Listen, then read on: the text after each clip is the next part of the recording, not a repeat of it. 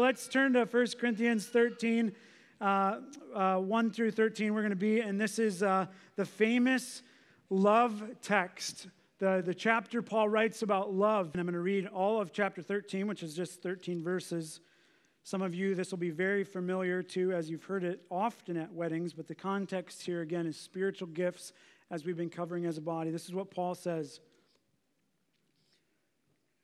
If I speak in the tongues of men and of angels, but have not love, I am a noisy gong or a clanging cymbal. And if I have prophetic powers and understand all mysteries and all knowledge, and if I have all faith so as to remove mountains, but have not love, I am nothing. If I give away all I have, and if I deliver up my body to be burned, but have not love, I gain nothing. Love is patient and kind. Love does not envy or boast. It is not arrogant or rude. It does not insist on its own way. It is not irritable or resentful. It does not rejoice at wrongdoing, but rejoices with the truth. Love bears all things, believes all things, hopes all things, endures all things. Love never ends. As for prophecies, they will pass away. As for tongues, they will cease. As for knowledge, it will pass away. For we know in part and we prophesy in part, but when the perfect comes, the partial will pass away. When I was a child, I spoke like a child. I thought like a child. I reasoned like a child. When I became a man, I gave up childish ways. For now we see in a mirror dimly, but then face to face. Now I know in part, then I shall know fully, even as I have been fully known. So now faith, hope, and love abide, these three, but the greatest of these is love. I want to invite you to pray. As we come to God's word, we often pray and say, God, I want you to speak. I don't want to hear him. I want to hear your spirit speak through him. And I would ask you especially to pray today that you would be a more loving person the way that God wants you to. You pray, and I will pray for us collectively as a body, and then we'll dive in here.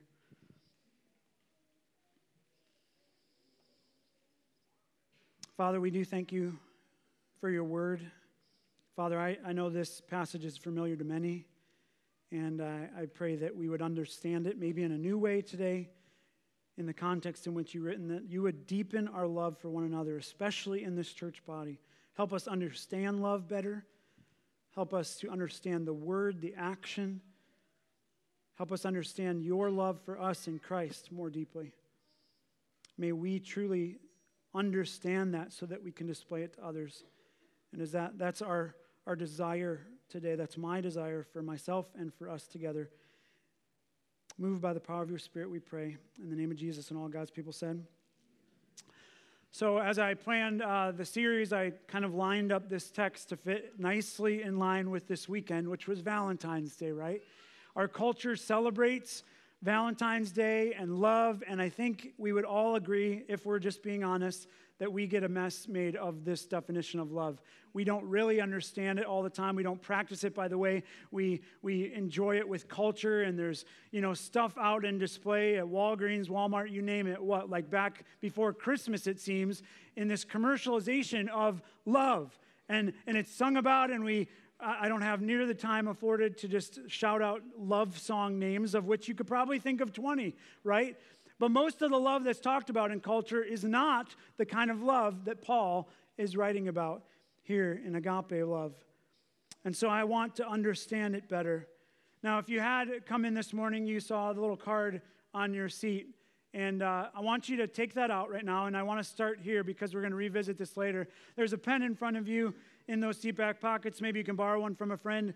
But I really want to concentrate on this question. And as we seek to prepare our hearts for what this text, I hope, would do in our life, I want you to take some time briefly to think about this question in these four areas. When it comes to love and relationships, who do I have the most difficulty loving right now? I'm going to give you some time to think about that. I broke it up into 4 categories, and I'd love you to put one name in each of those 4 categories. Who do I have the most difficult time loving in my family. That could be immediate family.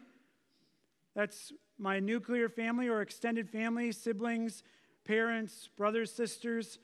Write their name down. If you need room for more, you may. Just write down one name in each of those categories. Who in my church family do I have the most difficulty loving right now? Let's not be shy about that. Hopefully it's not your neighbor right next to you. But if it is, write their name down. Just turn away from them and cover your hands so they don't see. Who in my friend circle, my neighbor circle, kind of a broader category, do I have the most difficulty loving right now? And the last one there, and I'll have to explain this a little bit. Who in my world do I have the most difficulty loving? And here's what I mean by that. Is it, and I don't mean a joke of this, is it Democrats that just irk me? Is it Republicans? Is it people of a different color? Is it people of a different gender? Is it people who say they struggle with gender-specific things? Or is it homosexuals? Is it whatever that is? Who are the people that I find it most difficult to love? Write their name or that category in.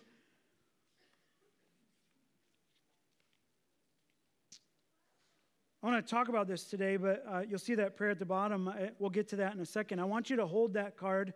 Maybe you could fold it up and just hold it as we journey through this together. I want to tell you a story as you're maybe thinking about writing some names down. I asked my wife for permission to tell this story. She never got back to me, so I'm going to tell the story. She's sitting back there. I've been waiting to tell this story for a really long time, but it was just too soon, and now I feel like it's the right time.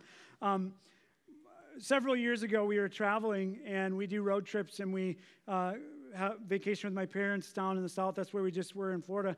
And part of that vacation is we usually stop at a hotel somewhere in the middle of that. Through the years, we've tried to do it all in one shot for various reasons, which I'm about to unpack. But my wife does not like hotels. She's unapologetic about that. And she really doesn't like hotels for one specific reason. She does not like the idea of bed bugs. Bed bugs are a problem in hotels often, and so I've always tried to get a little bit nicer hotel, although sometimes it doesn't matter what the quality is. And so I've always just been like, honey, just, it's fine. Like, we go to these places, they're clean, we have to do all this stuff, like scan the room and all this stuff, and whatever. I'm going to stop right there. But you don't need all the details of the story. This particular night, we were in Paducah, Kentucky. So if you're from Paducah, not very proud of your city. And you got to know me, too. I sleep really heavy. So, like, when I'm down, I'm out for the count. And my wife's greatest fear became a reality about 1, 2 in the morning. And she wakes me up out of a slumber. I don't know how long she took, but she was holding a Ziploc bag. And you know what was in it? I know. Candy. No, I'm just kidding. It was a bed bug. There was a bed bug in it. And she wakes me up, and I'm just waking up. I'm like, and she's like, do you know what this is? And I'm like, I don't really care. And she shows me this thing. What ensued from that moment was complete chaos.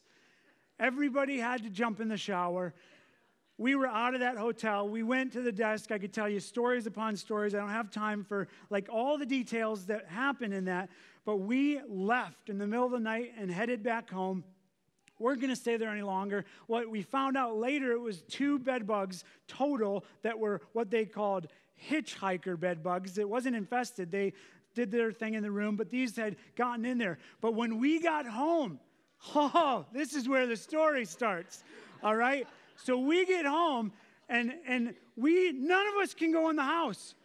Because you know if those things come in the house with you, you're in trouble. And so we're in the car, and it's kind of like, everybody take all your clothes off. And we're going in the house, and all the bags stay in. We're not bringing anything in. And we're all going in the house because we did not want these things in our house, because if you've ever had them, you know how hard they are to get rid of. And so we put all the stuff in plastic bags. And this is a funny part of the story that I have to share. We had stuff in plastic bags forever, and it was in the summer. So we had read that like heat would kill these things, but really, really only hot heat. So black garbage bags. My wife, for weeks at a time, would bring this stuff out to our patio, baking in the sun.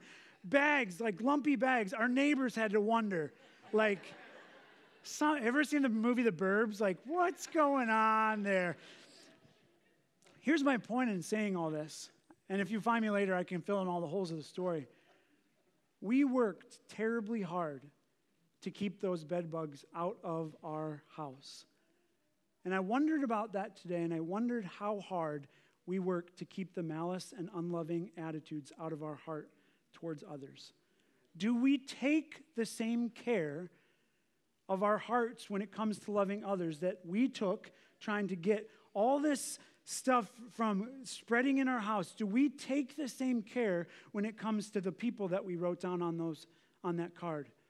Do I work hard at saying, God, I don't want to be angry. I don't want to have malice. I don't want to have resentment. I don't want to have irritability. All those things that I just read from 1 Corinthians, I don't want any of that in my heart regarding others.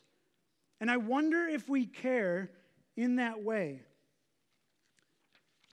You see, Paul writes in the context of this passage, he's writing about spiritual gifts, and he's writing here about agape love. Now, we know there's three types of love, or maybe you don't know, but there are three types of love in the scriptures, or thoughts of Greek love. Eros, it's more of the erotic love or the romantic love that is generally celebrated in the culture.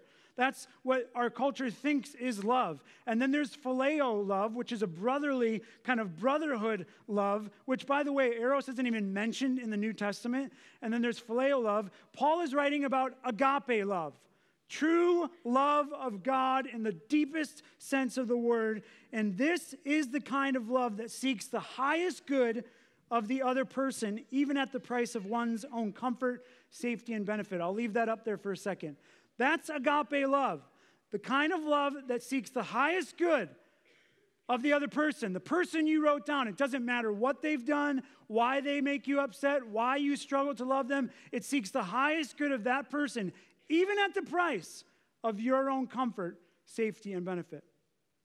That's what agape love is. That's what Paul was talking about. That's the characteristic in God that doesn't make it conditional. It's the characteristic of Christ. It's the characteristic that God wants to infuse into the believer's being so that they would know how Jesus has loved us and then show that to the world. This agape love, meaning love not for one's own benefit, reminds me of Philippians 2:3. This verse that we look at often. Do nothing from selfish ambition or conceit, but in humility count others more significant than yourself. That's a great verse in the Bible about loving someone else. And you stop and say, yeah, well, Pastor Craig, you don't really know who I wrote down. You don't know the story, the context. You don't know what they've done. It doesn't matter. We're not called to understand all that stuff. We're called to obey Philippians 2:3. Now, Paul's writing, remember, the context spiritual gifts in 1 Corinthians 13.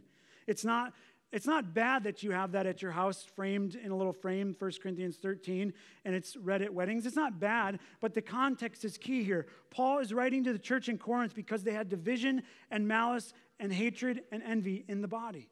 That's why he wrote this. That's why the Spirit led him to pen this. There was division, there was fractures, there was people that didn't like each other, there was people that were jealous of each other, there was people that resented others, there was people on that card that you wrote down their name that you were not loving, and he said, enough of it. You have to understand. There was those who thought they were superior, those were those who thought they had more important gifts, and Paul wants them to know one thing. It doesn't matter who you are. It doesn't matter what you think you have. Everything minus love equals nothing. Everything minus love equals nothing. And I want to make 3 points this morning, really simple points. I'm not going to spend equal time to each of these points, but I want to just make the 3 points based on each of those words. I want to just look at one of those words. Everything minus love equals nothing. And the first one is the word nothing, verses 1-3. We must, in order to love, become nothing. Paul's main point in verses 1-3 there, as we read, he says, if I speak in the tongues of men and of angels but have not love, I'm a noisy gong or clanging cymbal. If I have prophetic powers, the gift of prophecy, right, and understand all mysteries and all knowledge, and I have all faith even so powerful as to remove mountains, but I have not love, I'm nothing. If I give away all I have, and if I deliver up my body in martyrdom, right, to be burned, but not have love, I gain nothing. His point, even to the Corinthian church, even if by appearance all the works that were displayed were miraculous, astonishing, extreme. These are spiritual people, right? And they ultimately amount to nothing without agape love. You see, the Corinthians, listen to this. The Corinthians thought they could rely on their status and knowledge and gifting, and yet they had so many deep bedbug type penetrating problems in the church that they weren't loving each other. And so Paul addresses it. Notice the word all in those 3 verses. What is Paul doing there? He's saying, if I had all this and all knowledge. Now that's absurd line of thinking. Paul knows better than that, to know that only Jesus Christ would have ever been able to fill that category. And so he's rhetorically saying, if all of this was mine, if I really knew everything, if I really had the capacity to give everything, which makes his point more profound. Even if one could be all, more impressive, right? Yet without love, it wouldn't even matter.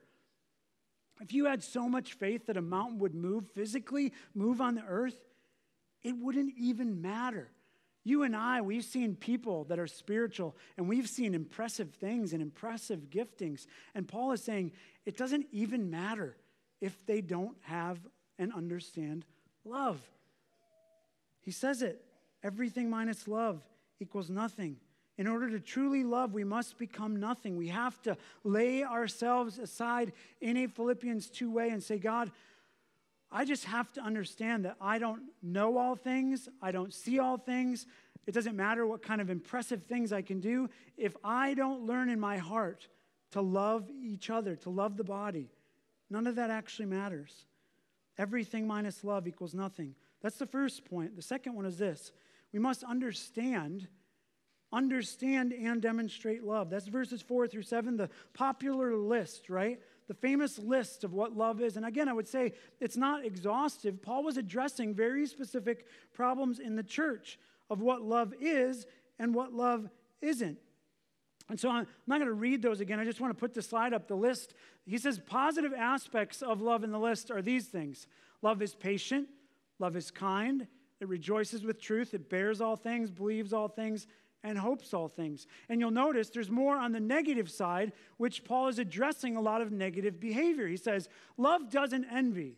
It doesn't boast. It's not arrogant. It's not rude. It doesn't insist on its own way. We'll talk about that quite a bit. It's not irritable. It's not resentful. And it does not rejoice at wrongdoing. I'm going to leave that list up for a second.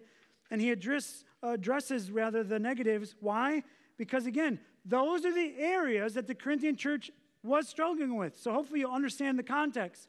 Paul, in the context of spiritual gifts, sees the church being divided over elevating gifts, looking down on others, other people being envious of those things. And he says, you as a body of Christ do not even understand agape love when you act like that. They had allowed arrogance and rudeness and boasting and celebration of sin, all kinds of sin, which we've covered in 1 Corinthians, jealousy and selfishness to actually flourish in the body. Nobody put that in a garbage bag and took it outside to get rid of it. They allowed it to grow and infest itself in the church. You see, here's the thing. The Corinthian church was a church that had plenty of money. It had an enviable location where it was in terms of secular market and interaction and trade, had countless spiritual gifts that existed, and it had a legacy of celebrity teachers. Paul, Apollos, right? We know that. Yet they lacked the one thing they most needed, love. And friends, this is really important to me because as I think about our church body, myself included, that's the area that we could get a lot of other things right in ministry. But if this church is not a loving church, like God help us all. And the Corinthian church was not operating out of that. Remember, everything minus love equals nothing. They were so infatuated with the things they had, they forgot to actually love people the way that Jesus loved. That's the reminder that the only the powerful fruit of the Spirit, like we covered this morning in our Sunday school hour, love can transform the body of Christ and build it up. Gifts couldn't do it. Knowledge couldn't do it. Prophecy couldn't do it. Only love was going to do that, the love of Christ. And I don't have time to cover the whole list in great detail, but I want to just go through that list in practical detail to just give you a couple examples so you can think about them. Patience. Love takes time, does it not? Not everything's going to happen overnight in a relationship with that person that you wrote down. There are things that drive you nuts about someone. Likely the list that you wrote, there are things that drive you nuts about that particular person. Patterns, behaviors. Will you be patient for the sake of Christ? Kindness. There's a gentleness and tactfulness to love that is necessary. And I think that word tactful, when I think of love being kind, are you tactful when you approach people, or you just bark at them and the same old argument comes up into play? Are you grumbling all the time and negative about this person? Think about that. Love is also rejoicing with truth. It celebrates a common good. And in the body of Christ, it is the gospel that unites us. And Paul says, this is what love does. It comes around and rejoices in the truth of the gospel. It celebrates that and elevates it higher than anything else that would be personal. It bears all things. Friends, you actually need to take on others' imperfections in order to love. The list that you wrote down, you actually need to take on some of those and bear with that person and some of their imperfections, because you have them too. To overlook some of those things that drive you crazy. And then it believes all things, hopes all things, endures all things. I put all these together. This is the agreement that you make with yourself, that you are going to see the big picture and go the long haul with others. This is what true love is in those relationships. I'm going to believe the best. I'm going to hope that God could restore, as far as I'm concerned, Romans 13:15, right? Like I'll be at peace with everybody, and I'm just going to endure with them for the sake of the gospel. Now Paul mentions the negative ones. Remember context here. It doesn't envy. I've mentioned they were jealous of each other's gift. This fleshes itself out in relationships all the time. As you look at others and say, oh man, like I wish I was like them, or I wish I had that or this. It doesn't boast. Others were flaunting what they had in arrogance, right? That's the thing that really bothers us about maybe some of those names that we wrote down. People's arrogance and, like it's just disgusting to us.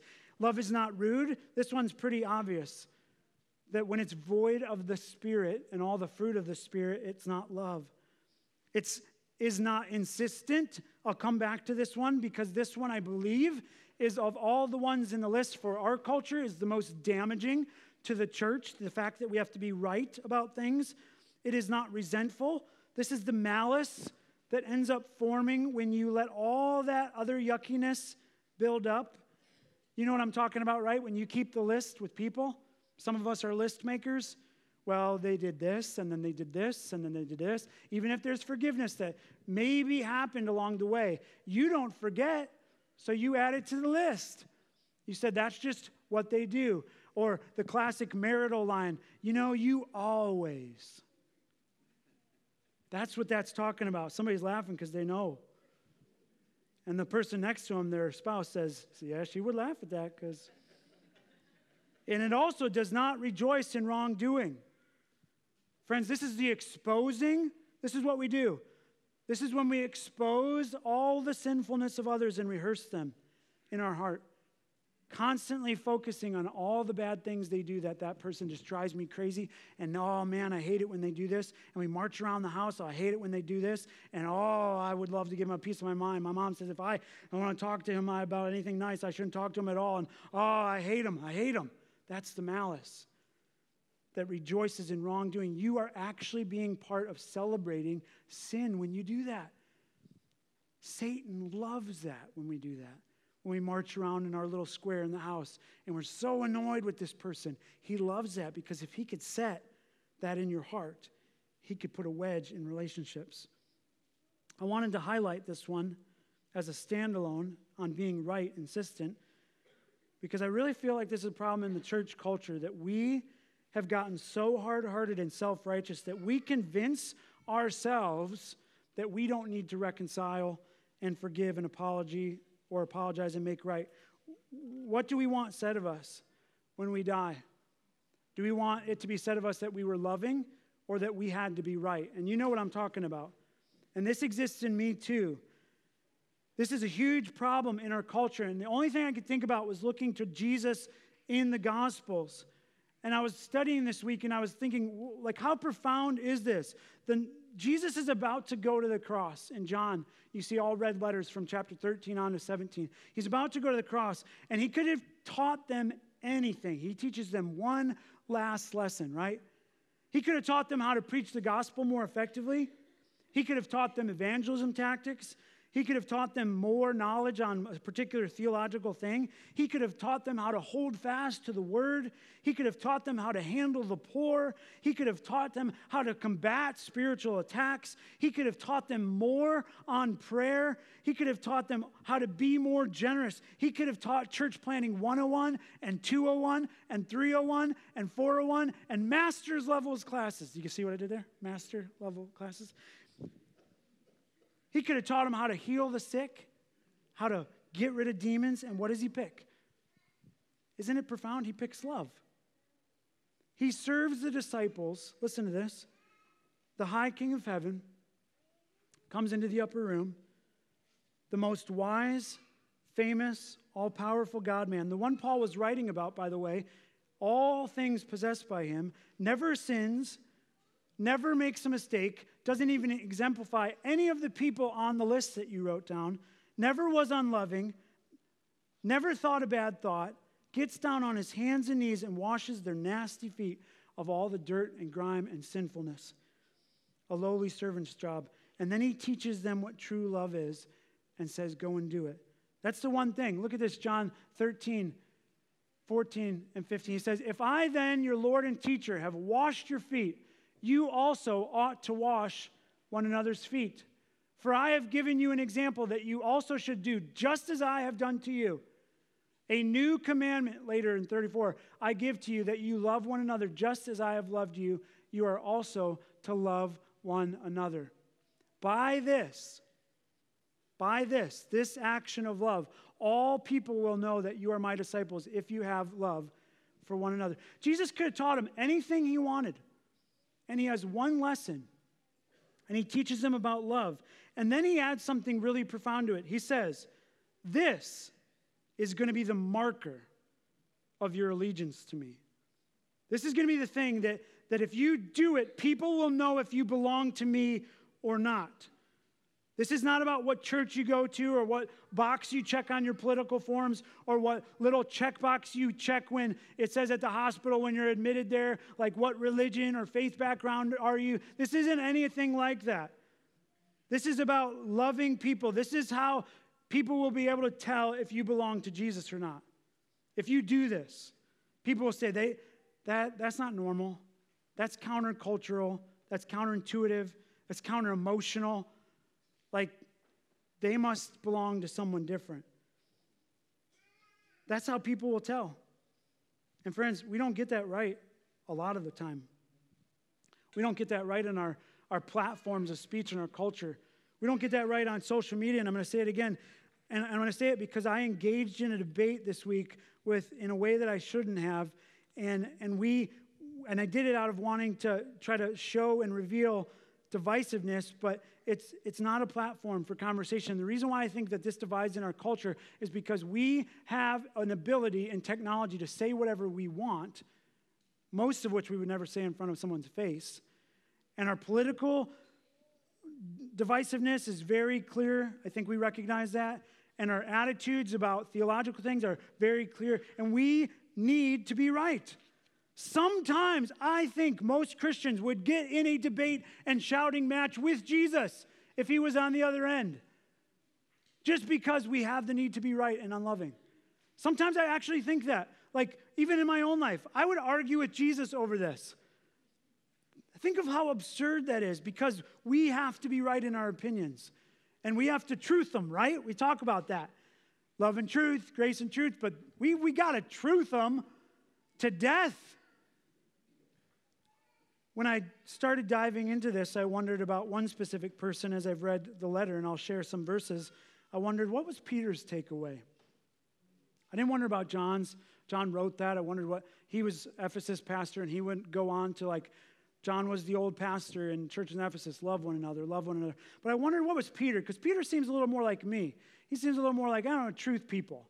What did Peter take away from this? This week as I was studying, I was so just struck by some of the events that happened to me personally and how we can be as believers. And I just sat down and I opened up 1 Peter as a letter, and I was amazed again the content. Here's the brief flyover of Peter's response, I think, to that. 1 Peter 1:22. He says, love one another earnestly from a pure heart, having purified your souls by your obedience to the truth for a sincere brotherly love. Love one another earnestly from a pure heart. How do we get that? No impurities. From the Holy Spirit being cleansed by the word, this daily walk of repentance and faith. He goes to say in chapter 2, 1 Peter 2:1, so put away all malice, all the bedbugs, my insert, all deceit and hypocrisy and envy and all slander. Peter's saying, here's all that you need to just get rid of. Do heart work, getting rid of all this stuff as it relates to other people. In chapter 2, verse 17, this is what he says. Think about this in the context of our cultural, political divide. Honor everyone. Love the brotherhood. Fear God. Honor the emperor. Why would he say that several thousand years ago? Did he know what the status of America would look like? I don't know. The Bible is relevant for all time, right? This is what he says. Honor everyone. Do we do that? Love the brotherhood. Do we do that? Fear God. Should we do that? Honor the emperor. Do we all do that? He says this in chapter 3, verse 8. 1 Peter 3:8. Finally, all of you have unity of mind. Rejoice, right? In the truth. Sympathy, brotherly love, a tender heart, and a humble mind. From Jesus' lesson, I think he's gleaning all of these things. 1 Peter 4:7, he says this, and this is the scary one, I think. The end of all things is at hand. Therefore, here's your response. Be self-controlled and sober-minded for the sake of your prayers. What? Why? For the sake of your prayers? Above all, what's the last part there? I don't know if I have it on here. Because love covers a multitude of sins. That's the last part. I didn't have it on the screen. That famous verse, because love covers a multitude of sins. So Peter says, here's what I want you to do. I want you to be self-controlled and sober-minded for the sake of your prayers. Why? Because love covers a multitude of sins. What? You mean that if I just love rather than argue, if I know someone is dead wrong, wait, that's what you're saying? If someone is dead wrong, but if I love them before I even get on social media with the shouting match, I could by that action cover sin? How does that even work? That if you choose love, you could actually cover sin. How does that even work? Let me tell you how that works. I'm so glad you asked. Number one, Jesus alone covers sin. The gospel is clear. Only his blood can atone. That perfect love, him laying down his life for us. No greater love, the Bible says. And two, there is a way that when we love, it's not that the sins of others are paid for. So don't make that mistake. When you love others, that doesn't atone for someone's sin. It's just as if they see the grace and love of Christ in you that matters more than when they're wrong or you're right. Does that make sense? When you love in that way, it doesn't pay for sin. It just shows the gospel to others. When you say, you know what? We might differ on this, but I am not going to stand my ground on that in order to prove you wrong. I am going to extend the grace that God extended me in Christ. I want you to know that love as I have known that love. Remember, it's a marker, an authentic marker of our discipleship. And he says, this is what I want you to do. I want you to love and cover the sin rather than having to expose it all the time. And it's not that we don't need to expose sin from time to time and bring that up, but he says, here, it's like, I could give you the list of all the things wrong with you, and you could look at the names on that sheet that you have, and you could go down. It'd be easy for you to do. I give you the list of all the things of why I don't love you. I could give you that, but you know what? Instead, I'm going to show you Jesus in me instead. I'm willing to overlook that for the sake of our relationship, knowing, and here's the catch, knowing that each one is accountable to God. You don't have to worry about them. God is going to judge them. So I'm putting that in any category, and I can't change their heart, right? So think about that when you have relationships. I don't need to do the list thing with them. God's going to take care of that in their heart, and I can't actually change their heart anyway. What I can do is participate in more fracture, but can I trust God with them? I mentioned that I got in an argument with somebody this week because I thought they were wrong. I thought they were really wrong in their behavior, and I thought it was sinful. And I tried to point that out in the most loving, gentle, pastoral way I could, and I really did. And you know what? It backfired. It did. And I felt a hardness of heart in this person. I was careful not to judge, but I felt a hardness of heart. And you know what? At the end of it all, what I did? At the end of all of this, what I felt like I just needed to do, I just apologized. And I'm not standing up here and saying I got this right, and so look at me. I'm saying this time I got it right. A lot of times I did. And I just apologized and said, you know what? I shouldn't have mentioned anything. I'm sorry if I hurt you, and I love you. And I felt like what was in me in that moment was a need to be heard and right and to show them. And instead, the whole thing blew up. And I said, you know what? I can't change this person. But what I can do is demonstrate either unloving behavior or loving behavior. And the only thing I have control of, self-control, is love. And I told him, I love you. I don't want this to be the thing that would kill our relationship forever. And it wasn't easy. And I can be a prideful person, and so it was humbling. And some would argue, even myself, I had a little argument with myself. Should I have really done that? Everything minus love equals nothing. That was a long second point. Here's the third. I'll try to keep this brief. We don't know everything. Paul uses two examples at the end here in verses 8 through 13. Look at this. He adds one thing to the list, one characteristic, and he says, love never ends. As for prophecies, they will pass away. As for tongues, they will cease. As for knowledge, it will pass away. For we know in part, and we prophesy in part. But when the perfect comes, oh, do we long for that? The partial will pass away. And then he uses two examples. When I was a child, I spoke like a child, thought like a child, reasoned like a child. When I became a man, I gave up childish ways. For now we see in a mirror dimly, but then face to face. Now I know in part, then I shall know fully, even as I have been fully known. Paul adds one characteristic to the love thing, says love never ends. It's the thing that will outlast all the other things. Friends, the gifts that they held so dear would fade away in time. They only knew in part. The things that you and I argue about, need to be right about, those will fade away. Until Christ returns, our present world will always be characterized by partial knowledge and partial prophecy, sufficient to live a life of faith, hope, and love, yes, but far from perfect and complete. And the Apostle John contrasted our current condition with this future clarity. Look at 1 John 3:2. This is what he says in this way. Beloved, we are God's children now, and what we will be has not yet appeared. But we know that when he appears, we shall be like him because we shall see him as he is. John knew about that, right? He knew this isn't all there is, all the stuff that I think. One day the perfect will come. We don't get it now, but one day when Christ returns, this is what will happen. Even the Old Testament prophesies of this. Isaiah 11:9. They shall not hurt or destroy in all my holy mountain, for the earth one day shall be full of the knowledge of the Lord as the waters cover the sea. One day everyone will know God in his fullness. Jeremiah 31:34 says it this way. And no longer shall each one teach his neighbor and each his brother, saying, know the Lord, for they shall all know me. From the least of them to the greatest, declares the Lord, for I will forgive their iniquity and I will remember their sin no more. One day, that true perfect is coming, the thing that we all long for, and we're stuck in this mess of relationships and unloving and loving relationships and hurt and all the hostility and malice. And Paul says prophecy is going to cease, tongues will cease, knowledge will cease. And then he uses these two examples to illustrate it. First, the child. He illustrates the truth of a mature condition by looking at how children act. What are children?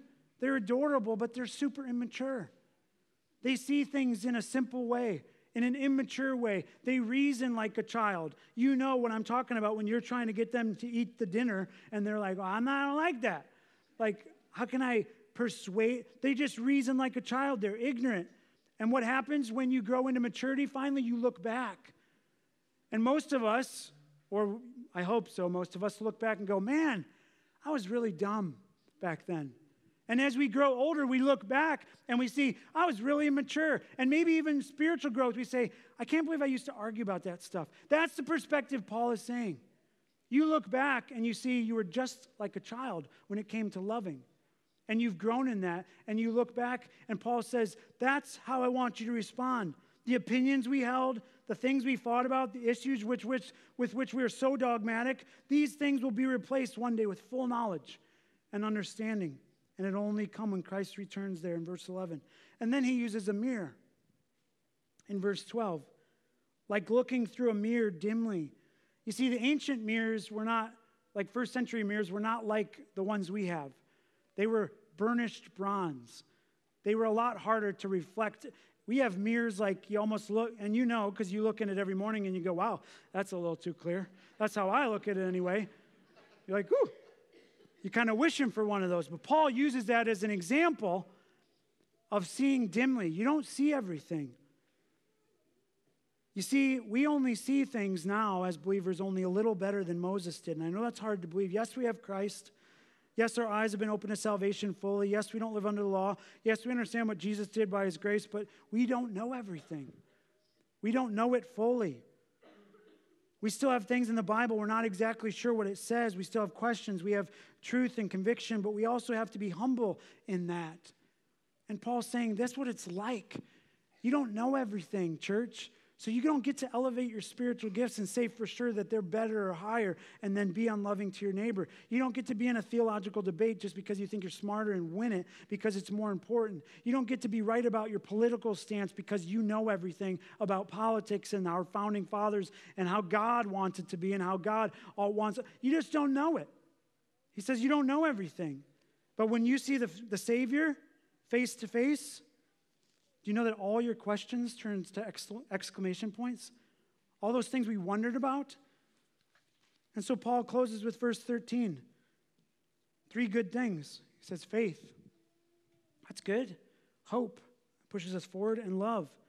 But if it's a contest, the greatest thing that we can be is not faithful. The greatest thing that we can be is not hopeful, although those are the 2 really important things. The greatest thing we could be is loving. I love how William Barclay says it this way. Faith without love is cold, and hope without love is grim. Love is the fire which kindles faith, and it is the light which turns hope into certainty. Friends, we need to be people that love because everything minus love equals nothing. I need to wrap this up, but I'm going to ask you 4 questions, and then I just want to spend a brief time in confession and reflection. Here's my questions for you to walk away with. Do you consider love essential to your life and ministry? Think about that. Do I consider love essential to my life and ministry? Here's second. Do you demonstrate it often as your default? And it's not our default often in our flesh, but do you try to demonstrate love and say, that's my aim, that's my highest thing. As much as I can do, I want to show love to others. Number 3, does your love fade in and out? Is it conditional? There's a really good way to gauge that. Do you only love when you receive? Is that the nature and status of your heart? Some of us, that's really easy. When we only can love if we're being loved. And the Bible, the gospel tells us otherwise. And the 4th one, does love come to the surface of your life more than any other virtue in the fruit of the Spirit? Is that the one? I would hope that would be the one. That's why I think it's mentioned first. I'm going to invite the music team up now. They can come on up even as I'm talking. So come on up. And I want to pray. But as they're coming up, I want to give you a little time to just pray and reflect on this. I want you to take this card. And I don't think we don't have enough space in our day for this. And I know we're going a little longer today. But I just want you to take this card. And I want you to pause and pray about God helping you to be more loving to the people on this list. I want you to pray, and I want you to pray this way, knowing this, that did you know that God gives the same grace and love to all the people that you wrote down as he gave to you? Do you know that I know in your prayers they look a little different, right? You go, God, I want you to show that person truth. I want you to show them that they're wrong. No, God gives them the same grace. He's just as patient with them as again, you don't want to hear other people's prayers about you, right? God gives them the same grace in Christ often. Some of them might not be believers, but he gives and offers through Jesus the same amount of grace and invitation to redemption and salvation that he did for you. Your role then is to simply obey and say, you know what, God? I want to ask you right now, there's a million reasons where I struggle with these people. But I want to ask you right now, would you help me love them in an action-based way? Because, friends, the Bible doesn't give us another option. There is no other option in the Scriptures but to do anything than love others. Even if there's an enemy on your list, Jesus said you have to love them. So let me pray for us, and we're just going to take a moment to reflect silently. Let's pray. Father, I pray that even in the next 2 or 3 minutes that we just pause, we have maybe 4 names on this list, maybe more in our hearts, of people that we really struggle with. And I'm praying now that you would help us, God. Help us to love them more effectively and faithfully. As we just sit quietly before you now, would you show us the overwhelming love that you have for us in Christ, that we would want nothing more than just to show that to the world around us. How do you want to be remembered? Being faithful, that's a good thing. Being hopeful, that's a great thing. But being loving, that's the best thing, the greatest thing. And some of us will take a lot more work. It's a lot of work to get the bed bugs out. It's a long process in our hearts, but it's a worthy process. I want to leave you with this from Romans 13, 8 through 10. It says this: owe no one anything except to love each other. For the one who loves another has fulfilled the law. For the commandments, you shall not commit adultery, you shall not murder, you shall not steal, you shall not covet, and any other commandment are summed up in this word: you shall love your neighbor as yourself. Love does no wrong to a neighbor. Therefore, love is the fulfilling of the law. Be the church that goes and loves well. Have a blessed day. Go in peace. You are